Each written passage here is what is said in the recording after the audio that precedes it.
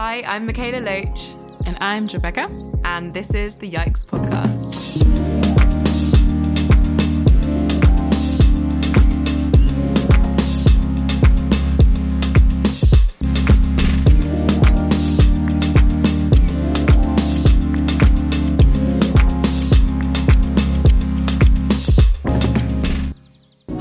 And welcome back to the Yikes Podcast, the podcast about all the things that make us go yikes, all those things that can be super overwhelming or make us want to run away from them, but instead we say that we need to lean into the yikes of the situation and transform that anxiety, that fear, all those emotions into action that will transform our world together. So I'm Michaela, if I haven't said that already, and I've just come back from COP27. Nice. I'm Jo, and I've just been coming back from actions. And we are going to be giving a bit of an update, I think, on like what we've been up to. The two of us haven't done an episode together in a while, and that used to be what every episode was. Yeah.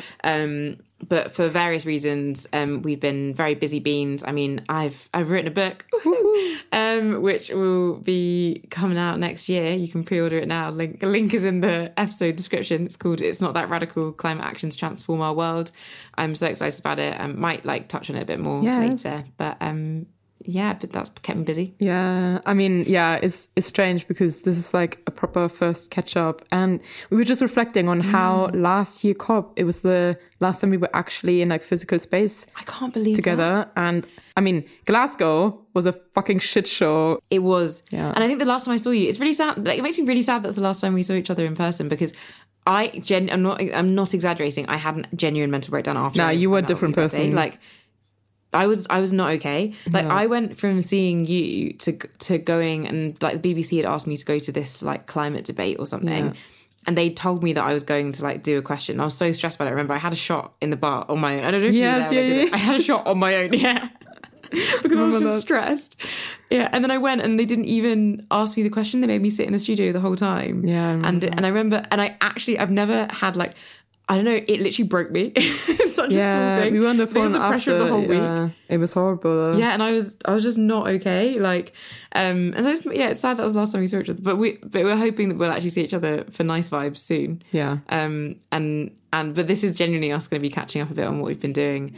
Yes. And also just to let everyone know that very sadly this is going to be the last episode of Yikes just for a wee while. Our brilliant sound magician editor who makes all the amazing music in this podcast from scratch, like incredible, Finley Mowat will be leaving the Yikes team, the Yikes gang. So this will be Finn's last episode, and so we're going to be taking a little bit of a break after that, and the podcast will be coming back at some point, but it also feels like good timing given that Jo and I we have a lot of things on, but we want to just give flowers and thanks to Finn for the work that he's put into this podcast. Big up Finley Mowat. Big up Finn. Yeah, it's been really nice to like start, and I think all of us have grown a lot in this, and it's been like really, and I think people have been enjoying the bops and the bits and the sounds. So I mean, so it's been really nice, and I think, I mean, reflecting on this season, something, we've been playing around with different formats, recording with other people, and then also doing the On the Front Lines mini-series, which I think both of us are incredibly like proud of, that we found a way to kind of learn from other groups and kind of put them, like, use our platform for other people so they can use it in a way that they can share their stories and kind of connect through that. And so that's something that I think also now in this break, like, even though I think both of us are really ready for some rest, it's also really nice to have space to think about new ideas and just think about what the podcast is going to be like in the future. And so, but it's always sad to like think about ending a season, even though we need it, but also like, but also, I think, we're gonna, don't worry, we're coming back. We're just coming a passion project, but on the back of, talking about On the Front Lines episodes, it's a good segue into talking about COP27, as I was able to meet some of the people who've done those On the Front Lines episodes in person, which is really amazing. If you don't know, that On the Front Lines is a series basically where we like have a group or movement or people from all over the world on the front lines of the climate crisis and other liberation struggles come on and speak to and share their story of their struggles, and also how they resist and how they organise. One of the people was Crispus from the Abusi Climate Network, who I got to meet in person at the panel actually that was the last episode of this podcast. So do have a listen to that. It was a live podcast. It was amazing. Inside the COP itself. Thank you. I really enjoyed it. Like, it's a really powerful panel, some incredible youth activists from all over the world who are taking so many different actions and different tactics to try and transform our world. Got to meet Crispus there, which was amazing.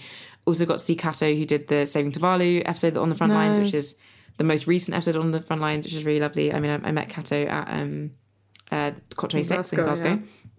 But COP, for people who don't know, is the Conference of the Parties. This was the 27th one.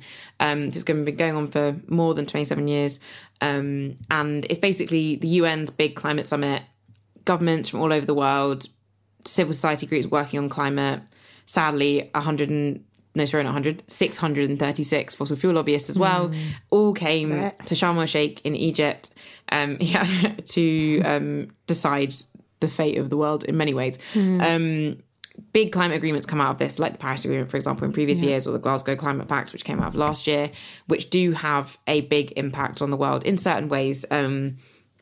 Sadly, they haven't done enough. Like, we're still on the current agreements would still have us be on track for 2.4 degrees of warming, which is well over the catastrophic levels of 1.5 that we're trying to limit to. But if we hadn't had these agreements, we could be on a much worse track. So they do have a big impact in different ways. Doesn't mean that they're enough. It just means we should demand more. This one was in Egypt, which was a very strange situation because whilst this COP was happening, hundreds of political prisoners, including Allah, were imprisoned by the Egyptian government. And Allah started a water strike on the start of COP27. You can look up about Allah's plight, and please do. I met with his sister Sana the week before heading to Egypt. And he's been imprisoned for over 9 years for basically making people believe the world can be better, and having a blog and sharing a Facebook post that about kind of those revolutionary ideas. It was definitely a strange vibe. I don't know how much to say about it, but I think it's weird because, like, even now I feel scared about saying stuff because when you were there, like, we had been briefed beforehand that everywhere's bugged. Like, all the taxis had microphones in them, they had cameras in them that were watching you all the time. Like, within the COP itself, there was a huge amount of secret police that were in there as delegates by the Egyptian government that would literally just stand next to you as you're talking or having a conversation, or that they had these young people who'd come up and try and have and it was so weird. They'd have these young volunteers come up to you and try and ask you, oh, where are you going? Tell me what you're doing. Tell me about this. And it was you just felt like you were constantly being watched. Even the fact that the COP27 app investigations into it found that it basically bugged your phone and gave the Egyptian government all of your data and your information. So when we were there, even if we were in private, we felt nervous about saying anything that was in contrary to the Egyptian state. And I think, and that was us as very privileged people who were there on COP visas as well. So therefore had significant more protection and came from various Western governments as well. So I just want to say a huge amount of solidarity with all the peoples in Egypt who are resisting this Sisi's oppressive regime, and that all of us cannot let it slide that they allow COP to greenwash a police state, as Naomi Klein wrote an article titled that. But yeah, basically very weird vibe. The anti-blackness was also very wild in Egypt itself, and then in the conference itself as well, old white ladies putting their hands in my hair. I'm getting a badge now that says "Don't touch my hair." That I'm gonna my therapist has instructed me as well I'm getting a big badge that says "Don't touch my hair" when I have my hair in an afro, and I'm just gonna wear it around because I can't be asked. Slap therapy afterwards, for them, for the white ladies. But so I think I wanted to say that stuff because that's the context that I have been unable to give whilst I was there. Because whilst I was there, and I think it's fair, there was a level of a significant level of stress, and inability to say this stuff, and then I'd be wanting to say more things in solidarity with people who are oppressed there, but then like also trying to balance that with my own safety and was quite difficult. And then getting like constant DMs and tagged in DMs by being like, Michaela Loach is saying nothing about this. Like she obviously doesn't care about solidarity. And I was like, I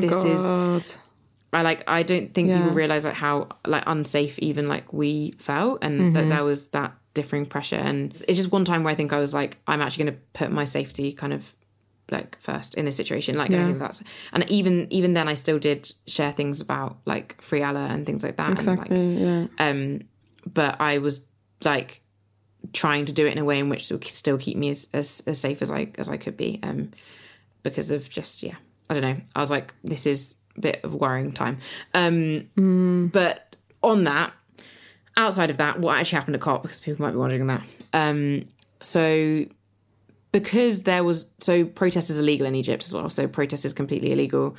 The things that did stress me out a bit more is that the week before, a few days before COP started, an Indian activist got arrested just for holding a placard that said like climate action now or something on it. He was in Cairo though, not in Sharm el Sheikh. And he got arrested just for like holding, because you're just not allowed to have placards, you're not allowed to protest. So it meant that actually there was a lot more like spaces inside the COP for people to like build community and resist, because it just wasn't possible outside of it. And so, like, there was a lot of movement building, community building that happened inside the COP itself. I think our event, like the Live Yikes event, was one of those kind of instances. But there are many others. There was a children and youth pavilion where a lot of kind of like solidarity building stuff happened, and it was really, really beautiful to see the global movement kind of, and not all of it obviously, but a lot of people from all over the world coming together in solidarity. And from the COP itself, from the negotiations, I think it can be described as a tale of two COPs. So it was a huge success and a huge failure at the same time. So when it comes to loss and damage, which is basically like wanting there to be money given to repair the loss and the damage that's already been done, it's a principle rooted in like justice and it actually, climate justice in particular, like it addresses the gross inequalities in who created the crisis and who experiences the impacts. On that, this was the first time ever in over 30 years of campaigning from nations all over the world, from civil society groups, that there has been a loss and damage agreement, which is a huge success. So important. There's obviously so much that needs to be done still and pushed through. Like, what's this going to look like? How are people going to get the finance? How do we make sure it's not just to governments and it goes to communities? Yeah. But like this going through, like it was a fight by a lot of people. I think that we should celebrate it, and that it's something that was previously deemed impossible. But it's like the impossible has been made possible by it. But on the huge failure side, like sadly, there's still like all fossil fuels are still not mentioned in a text for the climate agreement. It's like wild, yeah. And the reason why is because there were 636 fossil fuel lobbyists there. Yes. Like, to give that context, like that's more than any delegation from any like most impacted nation. Like, that's ridiculous. That's there's more fossil fuel. Yeah. And people were saying that if you're having a conference about like respiratory health or lung health, you shouldn't have the tobacco industry there. Or if you're having like a conference about malaria, why are the mosquitoes sitting at the board? Like, that is kind of what's happening. That's what's happening with COP. It is, and that's why I think that one thing that so to give context, that 80 states, so 80 nations, were pushing for a phase out of all fossil fuels, which would be like wild to go from them not being, from only coal being mentioned. That was only the first time in Glasgow. To go from all fossil fuels being phased out rather than down would be huge. And 80 nations saying that is a really huge deal. But it still didn't go through. And the reason for that is because the fossil fuel industry exerts a huge amount of force and pressure. And some of these fossil fuel industry people are there, or a third of them were there with their party delegations. They had access to rooms and places that activists didn't have. Also, just to people know, the US was like the big stinker of this conference. Like, they were the ones who were getting in the way of loss and damage of fossil fuel stuff for so long. And then at the end, they suddenly like changed their tack and were like, oh, we're actually behind all this stuff. And things because they realised it wasn't going to go through anyway. Yeah, and now they can like look like, oh, they're one of the supporters, when actually they were like, pisses me off. Like, that's not what accountability looks really like. But no, like they just decide like at the end when it's not actually going to go through. Like, oh, actually, we actually supported that. We actually do care. When they were the ones getting in the way. Yeah. They don't give a fuck. Yeah. But what's really important, I think, for the next COP, and for future climate conferences is we need a conflict of interest policy now. Like, we need it to be that these fossil fuel lobbyists are unable to get there, because the reason why fossil fuels haven't been included is because of their presence. And if we get them out, I think there's a lot more progress that can be made. I think that needs to be like a significant call from the climate justice movement for these conferences, is like, we need to be strategic about how do we remove these people. And it shouldn't be that, like, the fact that there were more at this conference than at Glasgow is wild. At Glasgow there were 500 and something, and now there's 636. Like, we should be having less people coming, not more. Like, there's a lot more we should be doing. Before we started this recording, we had like this huge kind of talk between us about like the legitimacy of COPs and stuff, and like maybe this is topic for another time. But I think like what you're saying right now of like, you know, like how do we, whilst we have that and whilst this international platform and, you know, like continues in a way that like we need to leverage in some way, like how do we get these people out of the room, you know, like it shouldn't be a negotiation for profit for more fossil fuel, which it is right now, therefore. So yeah, I think that's like something really important that you just shared, that people I think also can like organize for, right? Because right now, for the next year. Yeah, and I think that this is this thing, I think that without getting into it too much, like I think that I previously thought that there was like a dichotomy between either COPs are great or they're terrible and we shouldn't engage in them at all. And I think that there is actually an in-between. I think that like the reason why there's obviously a plethora of reasons, but one of the biggest reasons why they haven't been giving us enough is because of the presence of these fossil fuel industry people. And I think that if every single person who like wants a livable future and wants to disengage from the fossil fuel industry completely doesn't like boycotts COP and doesn't attend, then their presence is only going to be more powerful, I think, in those spaces. Like I think we do need people who are going to strategically push back and try and challenge things. And I think I saw a lot of people who are doing that really brilliantly, on loss and damage, on fossil fuels, on a lot of different things. Shout out to the Fossil Fuel Non-Proliferation Treaty, as they did some really brilliant work there and are continuing to do like some really brilliant work throughout COPs. And I think that I just realised that everything's a wee bit more new. What was that accent? Trying your Scottish accent again. Yeah, it's coming out. Miss you, Scotland. I haven't been back to Edinburgh. Sorry, this is a bit of a side note. I'm like, I haven't been to Scotland also since COP. Last time I was in Scotland since COP. Yeah, which is wild. Oh my gosh, I just read the most beautiful book about like, set in Glasgow and like all of the written like Glaswegian accent. I was just like, in my head, I was just like, I can do the accent now, but obviously not. Glaswegian is beyond me. Do it for us right here. If you think you can do it, show us. No. I said no. I'm not embarrassing myself publicly like this. And you cannot embarrass me like that. I was about to do it. And I was like, no. Yeah. I'm not about to get piled on for having a bad Scottish accent.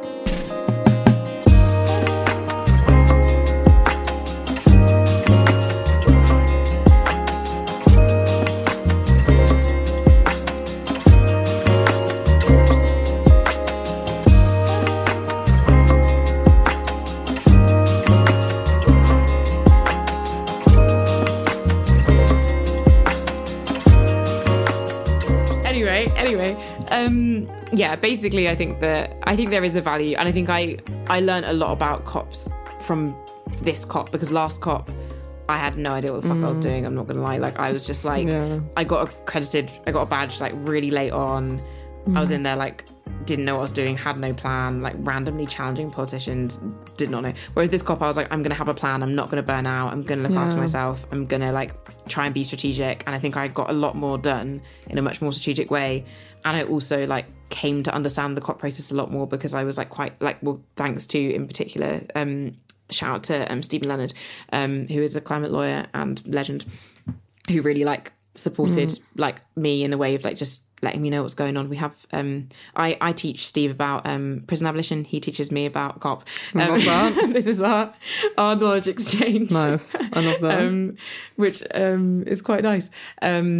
So yeah, basically it was an interesting time. To say a bit of what I did, I like ran a couple events, including a dive day, which was like the most lovely thing in the whole world, just to give people some, like, especially to give BIPOC climate activists rest. And it was just like, we had people in our, just say a bit on that, we had people in our group who'd like never seen the ocean before, never been in the ocean before. Like, because we had people in our group who are from like indigenous communities in Ecuador and Amazon, or just from like landlocked nations, and so they've been in rivers and things before, but never in the sea. And just being able to like, I don't know, facilitate that connection to nature was just so beautiful. And like, and also I think there's something that someone reflected to me on afterwards is they were like, they're like, what you did there, what we did there was like community building as well. Like it was people just being able to be people and like get to know each other as people rather than just all being about work, and get to really build like critical relationships that I think, because everyone was a climate justice activist, like from, we had like, I don't know, 13 different countries, I think at least. I love that so much for you guys. So nice. It was amazing. It was so worth all the effort that went in to make it happen. And if anyone's listening to this who is a funder of things, please do fund things to make activists happy and to like give people rest and joy, because that is so important. People work so hard, and I think that giving people space for rest is so important. So yeah, I did some panels, did some that connected with a lot of different activists, communicated a lot of different things, had a lot of like conversations with people to try and challenge some stuff. You say that as if that's like sort of like small things. Oh, just hosted some panels at COP, you know? Like, big yourself up a bit more, come on. Thanks. No, I think it's because, like, there is this, like, thing, though, with that people be like, COP is, because it obviously is, people like COP is about more than just panels. Because it is, it's like, there's literally negotiations going on. Yeah. But I think that, I do also think that having, like, I don't know, for example, some of the panel, like I moderated this panel on the Land Gap report, which is really an interesting report. I'd really recommend people looking into it, which basically has shown that countries' climate pledges are dependent upon like unsustainable and like just basically not unrealistic use of land. So currently global for crops globally, 1.2 billion hectares of land is used for crops. That same amount of land would be required to fulfill all of these like carbon offsetting and like carbon removal plans that are meant to get us to our climate pledges. It's fucking ridiculous. So, but that report is very like, you know, science. We are scientists, if that makes sense. So the audience was very like, we are scientists. And in moderating that space, I was able to bring in like messaging on like prison abolition or like other things into and weave it and show the connections. And I think that impacted an audience that I maybe wouldn't normally be able to like have conversations with, or and I think that also has like a value. And I think that I think I also, in learning a lot about COP processes, I think I realized like I do not want to be a climate policy person because it's long and not my skill set, but I really have a huge amount of admiration and respect for people who can like retain their like radical politics and still push in that space. And patience. There's a lot of people who are doing that. I'd be fucking fuming in that room. Yeah, because it's all like people just writing work. Like, I don't know, like all these agreements are very much like countries being like, I don't like that word, don't like that word, don't like... And it's like people spending... The final plenary of COP didn't end until... I think it was like 7 a.m. Yeah. Like they went all night. Yeah. And it's because people are arguing over like and like just like individual words. Like it comes down to like, because I remember, I think I said it before in like another episode of like when I first got at uni, like we did this like UN, like Model United Nations where we pretended to like discuss as the UN, like, I mean, nerdy, like, but it was really fun. And I think it taught me a lot of skills of like even having to negotiate, like it's not debating, right? It's negotiating. Yeah. And also like having to actually accept points that you fundamentally disagree with and then having to like present them, which killed me inside. Like it was so hard, but it gave me a lot of like skills, and I learned a lot about these negotiations. And then like people like at the conferences, some people took it so seriously, man. They went away and then they came back like when everybody else partied, because it was it was fake. They would come back the next morning and then be like, yeah, so like the US and like we have like sat together and we like wrote a whole new draft, and you'd be like, what the fuck? And like and people would vote it down because there was like one word that they didn't like, and I was like, oh my God. And this is real life for people. Like, so. But I find that so interesting because I was never involved with that stuff. Yeah. So I didn't have this context. Like, I've been learning all this stuff really recently. But that's so funny that as kids, like, though my only, apart from talking to you about this stuff, my only representation of this has been on, like, Never Have I Ever, when Davy's on the character, she's on, like, the United UN thing, and they have these, and I was like, is this real life? Do people actually Yeah. No, mate, literally, like, but it's so funny, like, the longer people were in the club, like, the more, like, de-stressed they get about this. And, like, there were sometimes conferences with, like, 16-year-olds who came from the US to Edinburgh to discuss, and, mate, they were, like, trained to be like these like policy like nerds, and they were like, yes, like my country wants to do vertical farming in the Sahara Desert, and everybody was like, but why would you do that? But then they wrote up a plan that like everybody was like, okay, like I'll sign it, don't worry. And you're like, what the fuck is going on? Yeah, that is very wild. But that's literally what happens, everyone, in the real world, which is very wild.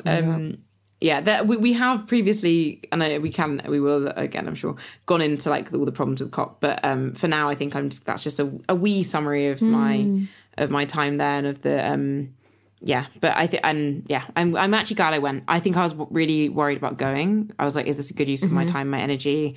Should I even be in these spaces? Should we just be? And this has been the big question of this year: is like, what spaces should we engage with and should not engage with? Yeah.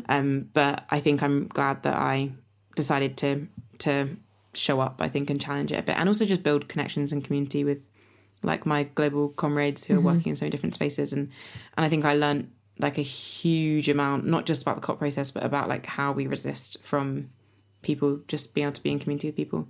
And speaking of how we resist, do you see what I did there? Yeah. Smooth. Smooth.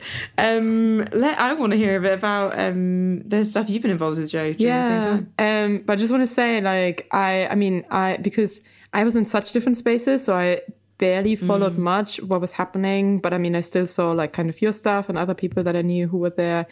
And I'm really proud of you, like what you did there, because I remember also last year how we were kind of running around in Glasgow. I mean, I never even found the entrance hall to this COP. I don't know. I was just outside, like hanging around in the alternative summit. I was like, I don't know what's going on. But, I mean, I remember from you guys, like who were inside and stuff, and it sounded really like this time, despite everything that was going on and, the stress of it and everything, that like, you were able to host and be held in like different spaces this time, which it's just really nice to hear, and I'm really glad. I mean, kind of coinciding with COP. So I've been organizing and active with this global youth-led movement called End Fossil, and it kind of like rolled out. So maybe before saying something in coinciding with COP, basically it's a youth-led movement that wants to phase out or demands the end of the fossil fuel economy, and using the kind of the action or strategy of occupying educational sites. And so kind of this wave of occupation mostly started with the beginning of COP. So there were a couple of them in the US and Germany and elsewhere before, kind of to hype up kind of the international movement. So it's spread across four country. What am I saying? It's spread across 4 continents at the moment. And actually, in the panel that Michaela at COP hosted, one of the panelists, which is recorded in the previous episode, Ray, they are also part of the network in Mexico. And so, and so I've kind of been more, I mean, obviously, since I'm based in Europe, I've been organizing here with some of the groups, and just kind of to talk about the principles and the demands that the groups are bringing forward. So it's an international coordinated network, which means that this global demand against the fossil fuel industry persists across all of them. Any group can basically start at their locality because it's a decentralized network. And you only have to follow 3 principles, which is you're youth-led, you follow a climate justice framework, super important, and that we occupy until we win, which doesn't mean there's one occupation that runs for X amount of time, but also it means you come back, and we have sustained struggle against the fossil fuel economy. And that's then often met more with like national and local demands. So, for example, in Germany, actually an event or demonstration that happened also at COP that Michaela, I think, and other people put on their Instagram was Debt for Climate.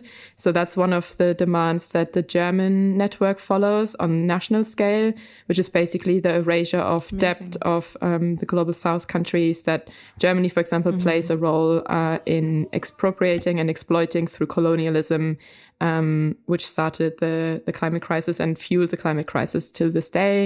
Germany also, for example, in their national demands follows that the campaign Enough is Enough, in Germany Genug ist Genug, which looks a lot more at like social justice, impoverishment of working class communities, better working conditions, stuff like this.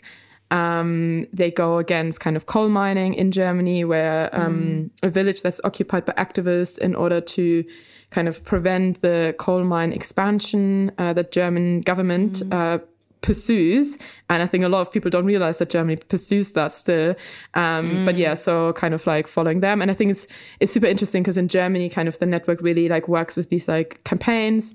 And then in other countries, it's very different, where maybe more demands of like, for example, in Portugal, the demand was to have a specific date, so 2030, to be the end of the fossil fuel economy and to remove the Minister of the Economy, Antonio Costa e Silva, who's an ex-fossil fuel executive.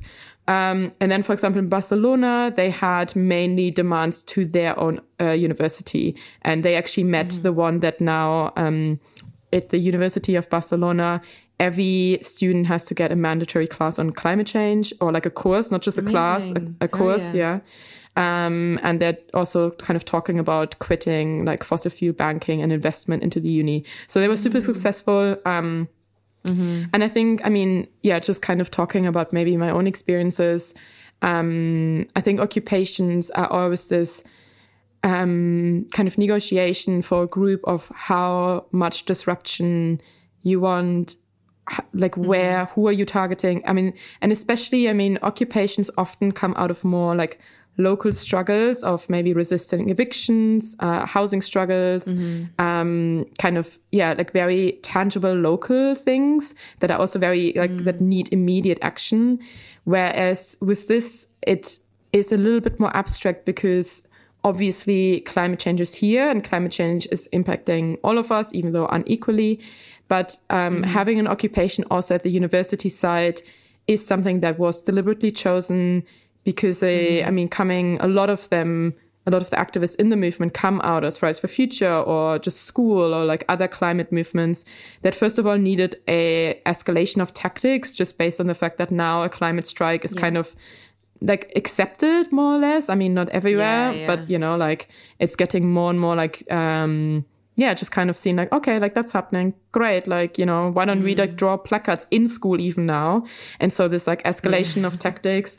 And also there's something of recognizing that a lot of the youth, you know, many of them can't vote or haven't, or is their first time now, or like politically otherwise, they don't have accessibility to a lot of spaces. And so it means making your voice heard at where you are positioned at, where you are even supposed to learn for a future. But often, I know this from my own experiences at, you know, doing my bachelor, especially where any type of critical theory was, you know, just very much like brushed on the table. You learn about the weather's changing, you know, and okay, like, you know, poverty is, like poverty's there. Okay. Yeah. And like, you know, even though I was in courses that were supposed to be critical about this, it wasn't at all. And so I think like making your voice heard where you're positioned at. And it was really amazing. We went to this conference in Leipzig, the System Change Conference, which is organized by the youth of the Left Party. And we did kind of like this workshop there. I mean, there was people from Fossil who talked, and we talked with a lot of young people there. And a 16 or 15-year-old person was saying how, you know, like, but what's the use if you don't have economic impact? And like, you know, like that's not like a general strike yet. Like we need to do a general strike. And I mean, first of all, it was amazing to be at a conference where so many young, I mean, I think it was like up to 35 or something, people like on the left were like organizing. I met a comrade from Scotland. It was super random and lovely. But there, for example, a whole discussion started of how can we now like mobilize even, school occupations with unions and get in touch with workers and like use kind of also a certain privilege that you have when you are at university or college or high school, where you have time and you are in a certain, even though there were certain evictions that we faced, also like police and police violence in some aspects, and other kind of groups chose to leave when they either didn't have the capacity themselves anymore, or when kind of the school was giving them ultimatums. So there was kind of a range of how people responded and how groups responded based on what they could and what they wanted to do. But like now this like increasing in like, okay, so what do we do next? Like, how do we get in touch with workers, right? And how does, for example, a school and uni occupation relate to worker strikes? And I mean, in Leeds, for example, last year, I think in Edinburgh as well, there were school and uni occupations in solidarity with workers who, if they did this, they would be fired. But because students have this privilege, right? And so for me, it was, I mean, it's a roller coaster experience, I think, always when you are in community. So, and also like somewhat, I don't want to even say precarious situations, because I also don't maybe want to over dramatize a struggle, because even though it's hard conditions sometimes, it's also a protected space in some ways. And you also do know that there's a certain shelter, even when police acts in a certain way, but it's at a university in countries often where things done to students is very much frowned upon. And so that was something that, you still feel, like when the police is in your face, like, which in one of our cases it was, it's still, shocking to people. But also, so kind of in preparation of that, you build community, but also the way that you relate to each other, right? Like we cooked food for just anybody who wanted to join, like, and that was often workers, that were students, that were like people passing by. We built a lot of community within each other. We learned a lot, stuff like from like external people who came and gave workshops, and also internally. And I think this kind of negotiation within a group of like community building, resisting, building is something that like, I just find so beautiful. And there's still a lot of occupations happening right now, and also in December. So if people want to look up, if there's something in their town, just kind of look on End Fossil on the website. They should have like a pin on the map, and also get in touch. Like it's a decentralized network. You can do kind of whatever level you want to do, of occupation to solidarity actions to just visiting another occupation and learning from them. And to me, I think, I shared with you sometimes, I was like, I'm so tired. Like it's been 3 hours and it's super cold. The uni is blasting cold air, or like, but also like there's so much beauty in being together, and also learning like how, like, if you have like an affinity group and then a buddy or something, somebody that I didn't know before, now like we know each other of like, okay, if this happens, you go there, I go there. Like even if I want to do something else, I'm committed to you. And so if you change your mind, I will follow you, like there was one action where people stormed the conference of where the economic minister in Lisboa was supposed to speak, and people disrupted, and the police cracked down pretty hard on activists. A lot of people were like hit and dragged across the floor, also by their necks, and kind of this, it wasn't a taser, but people like came out with these like marks on their bodies. But like immediately the way that like, I don't know, it gives me chills even now, like the way that we like sang outside, but then also like people immediately like grabbed each other, like hugged each other, took care of each other, shared, like the food that they had. And like, I don't know, there's a community building, and like not to romanticize the like struggle of these things, but like knowing, for example, like the person that I was buddied up with, we had different ideas how we wanted to commit in the action. And it was like, whatever the other person who didn't want to commit felt comfortable with, we were going to do, right? And this is something that like, I think often we are not taught in a capitalist society, right? That you put other people's needs before your wants. And I think always these spaces where resistance and building are met is something that I notice more and more, our capacity for care towards people that we have no commitment to even usually. And also the past, like people passing by, the way that people extended just care and like wanting to be connected to was so beautiful that like for me, I didn't sometimes, like most of the times I didn't notice how tired I was until after, like since then I've just been sleeping. So apparently I was tired, but I was just running on adrenaline. And so, that was a little glimpse of that. And I would encourage people to look up the movement. It's so beautiful. And I think there's a lot of potential to change things within your local university, whilst knowing that it's not about that only. Like it's about, even when you meet your local demands, the struggle continues because it's about the entire, fossil fuel economy and beyond. Like I think having, for example, in Germany, talking about reparations, about social justice, like it's very beautiful how young people are mobilizing and wanting to learn from others and using the means that they have to do whatever they can. So, yeah.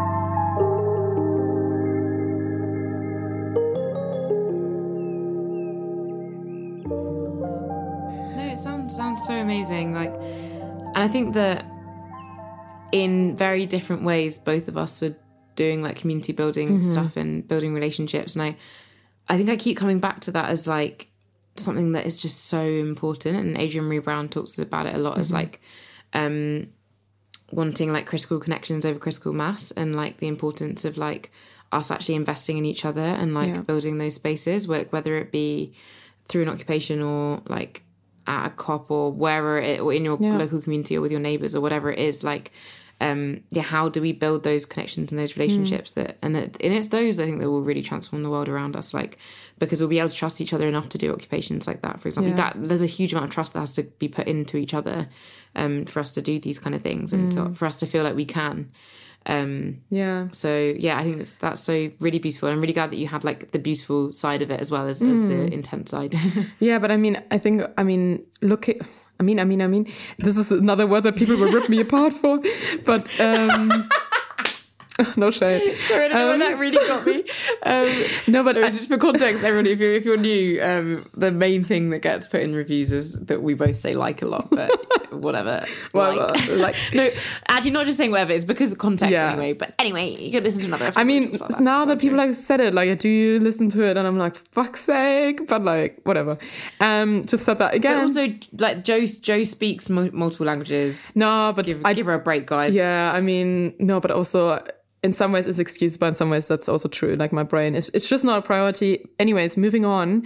What I did want to say is, do you remember, I mean, when we were both active in like XR in 2019, like early 2019, and we were also part of like, occupation or social movements that were claiming space, I think is maybe also a good word. And, but also like the amount of people that you rely outside of that, right? Like the solidarity kitchens that will bring us food. And often I think sometimes when you're in a certain like space, and this even hit me like when I was in occupation, I was like, are we like, is this, this is so small compared to the things that we are like talking about and that we want to change, and that like my visions for the future are so much bigger than where I am right now. And I'm like frustrated and I'm excited and I'm like, there's so many emotions that come up. And then when you step out of it and you like think about all of the community, but also of like all of the like kind of connections you made, whether that's like, there were people that we were looking towards, for example, at COP, where we like, I looked at their stories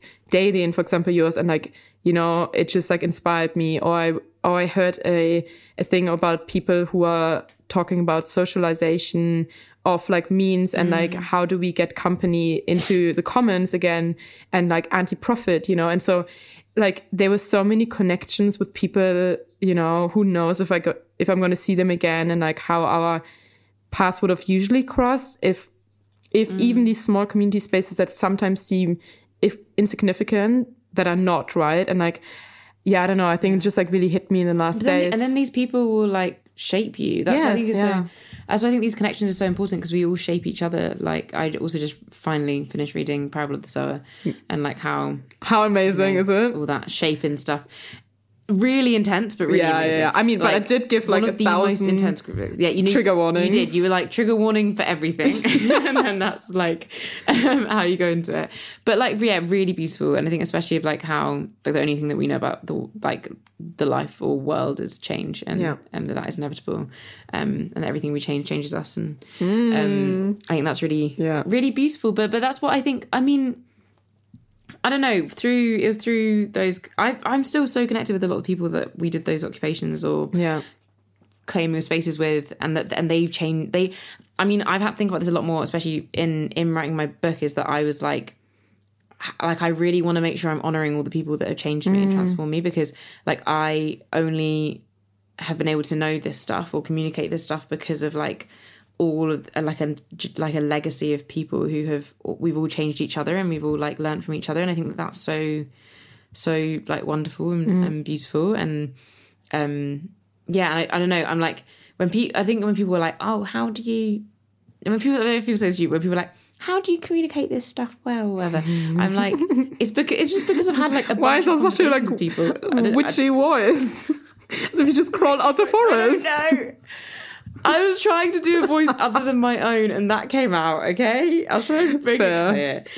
But all I think I'm just trying to say is that just from having a lot of conversations, and also from listening a lot, and like, it's not like it all, I think sometimes we act as if like everything just comes from a person. I'm like, no, it doesn't. Like, we're all connected to each other, and we all impact each other. And I think that's really, really beautiful and cool. And I think that focusing on those connections and community building stuff is so important.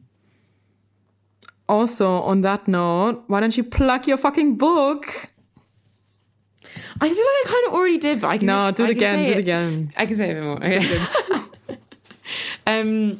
So my book, It's Not That Radical: Climate Action to Transform Our World, is the book that I wish existed. It's an accessible book about climate justice, and I think, and this is obviously with all due respect to some other people who've written about climate justice, but some books have either, like, in my opinion, like misinterpreted climate justice, like really kept taking it away from the radical roots of it, or books can be like quite inaccessible for the majority of people who like aren't in academic spaces. And to be honest, the inaccessible books are incredible. There are so many amazing books out there, but it's just that I don't feel like I could give that to like my pal who I went to school with, or like my parents, or who are not already deep whatever, in the conversation. Yeah, just for folks who aren't like already like in that space. And I really just wanted to create something that could be given to folks who aren't already like, I don't know, how many years deep into the activist journey, and could maybe like spark and galvanize more people, is the point of it. It's not maybe just a book that people read. Like, I'm hoping that it's a book that like moves people to action. Otherwise, what's the point? It's definitely not about people reading it and being like, I feel good, I know things. It's like, no, like, do something, please. But yeah, it tackles whiteness and capitalism and the fossil fuel industry and individualism and neoliberalism and all these things, and reframes the climate crisis or climate solutions as that we can actually demand so much more than the same world but green. We are not only fighting to save but also to transform, and that's what the book is about. And it's a book about hope. I'd hope so, at least. No, it's definitely a book about hope. And I'm really proud of it. And Joe helped me a lot with the capitalism chapter, and is a big legend. So, and it, like, other people have fed into different bits of it, of course. Like, it's not just my little brain. I'm really grateful to be working with DK and my editor Marley Price, who has been so supportive, and Kemi as well from my agency, the Good Literary Agency, which is a social enterprise literary agency, and Kemi is a fucking legend. And I'm really grateful for her as well. I don't know. I think I'm so excited. I'm so excited. Basically, what she's not saying is that people should pre-order book right now, because also you taught me this, that it determines where the book is placed in the store and blah blah blah. So basically what you need to do is pre-order like 4 books, and then for the rest of like the birthdays of that year you can just give that to everybody. At my friends, all of you will get the book. Thank you so much. Yeah, Joe messaged me yesterday and was like, I've already bought 3 copies. It's true. Like, this is what everyone's getting from now on, which is like ridiculously kind. I'm really grateful for all the people who've supported so far. And yeah, to give context, like pre-orders, I didn't know this until I was in the publishing world, but pre-orders have like a huge impact on like how well a book does in the long term. And by well a book does, I mean in like whether retailers put your book as like a recommended book, or whether they put it near the front of the store in the window, or like if they just like have 1 copy in the back of the store. Like it impacts how many orders big retailers will like order to their stores and stuff like that as well. And obviously, like I want this book to reach as many people as possible. That's why I've given like a year of my life, or however much longer, to writing it. And I've worked really hard on it, and like I do think it is a really good book. I'm buzzing. That too. I'm so excited. I'm so proud of you. It's going to be amazing. Oh, thank you so much. Thank you for supporting like on this whole journey and beyond. Like while I've not been able to talk about it publicly, it's just been nice to have people. And I also got really like superstitious about it. So I was like, I don't want to tell people. Like even though I could have told some people in my life, I don't know. I was just like, I don't know, that clip from Julia Fox being like, I don't like to speak of things before they're finished, but it's a masterpiece. She's an icon. She's just also like another quote from Julia Fox that I'm now going to take on just because I have to finish writing it at some point. So she put on her story, which I think is the most unhinged thing ever. She was like, don't fucking call me. Don't hit me up. I'm writing my fucking book. She was like, I don't care if you're my friend. I don't care. She is a random supermodel who's just very unhinged in like a hilarious way. And that I don't even know what this, no one knows what this book is about. Yeah. But it's like these clips from her are just like, what is going on? But anyway, she put that in her story recently, and I'm like, sorry, that is also my zone for the next like a couple of weeks while I finish it. But yeah, basically, please pre-order it. Really helps, especially as a first-time author, especially as a first-time like Black author. The publishing industry is incredibly wild for many reasons, but also that they just like often don't believe that like Black books will do very well. So I think it's like, and also they don't believe that climate books often will like, they think that no one wants to read books about climate. By they, I mean like the publishing industry at large. DK have like obviously really believed in my book and have like championed it and like fought for it from the start. So, but we need to show them, we're going to show them that like, yeah, people do want these books and that this will be the first of many from many Black authors about climate. And I'm hoping that we see like we have more and more voices coming out. And yeah, I'm super excited about it. So the link will be in this, the show notes of this.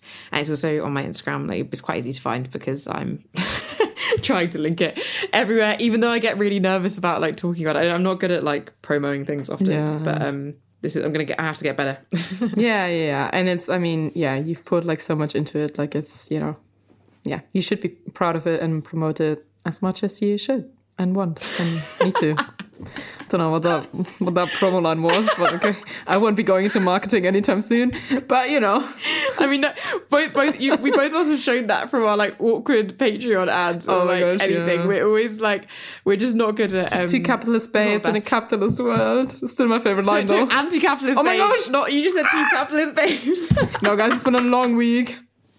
I just exposed myself for forever. No, anti-capitalist babes and You heard it here first. Joe is really a capitalist. I just want to be a meme.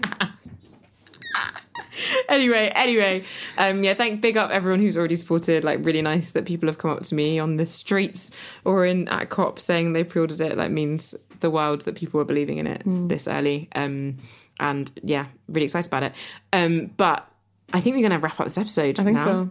Thank you all for like sticking around for this whole season. Yeah. I've really enjoyed it. We've had like a really diverse amount of episodes about loads of different things. We've had some incredible guests on this season. Like, shout out to all of them. If you haven't listened to this whole season, do go back and have a listen through to the On the Frontlines episodes and the main episodes. Check out all the groups, check out all the guests, support all the tings. And like, yeah, thank you, Joe, for like doing this season with me. It's been a joy as always. And you as well. Yeah, I'm really proud of us. It's kind of like, I'm kind of sad right now to like end it because we just had so much fun recording and I'm like, oh, now it's over. I know. And every time we manage to get time to actually record together, we like enjoy it so much. It's just because, I really, really love it. And like this podcast means, just to everyone, like this podcast means so much to us. I think it's been like a light in a dark time often, especially during the pandemic, the height of the pandemic. The pandemic is not over. And I'm grateful for all of you, especially our Patreons or anyone who's ever been a Patreon, for supporting the podcast and making it possible for us to like pay our team or guests or pay the bills that are required for a podcast. Like you are all absolute legends for coming together as a community and supporting this space. We really appreciate it. Yeah. A lot. So I guess you will find out on our social media when we are starting again. We will announce it at some point. Right now we're disorganized beans, but there will be an update. And so you can follow us at the Yikes Podcast on Twitter. on Instagram. On Instagram. We always, this happens every time. And on Twitter, you can follow us at the Yikes Pod. Yes, that's right. And if Twitter's still around by the time this episode comes out. Fair point. And Michaela, your socials? You can find me at Michaela Loach on all social media platforms. And me as Trees and Peas on Instagram and non-existing Twitter maybe soon. Josephine Becker, not sure. And thanks again to Finlay, obviously. His Instagram is Finlay Moed. You can also find some of his projects there. And we just want to say thanks again to Finn for, kind of being part of the project for so long. And he will be missed, but I'm excited for his new adventures. So, Yeah, for sure. And sending so much, like everyone sends so much love and good vibes to Finn for his future endeavours.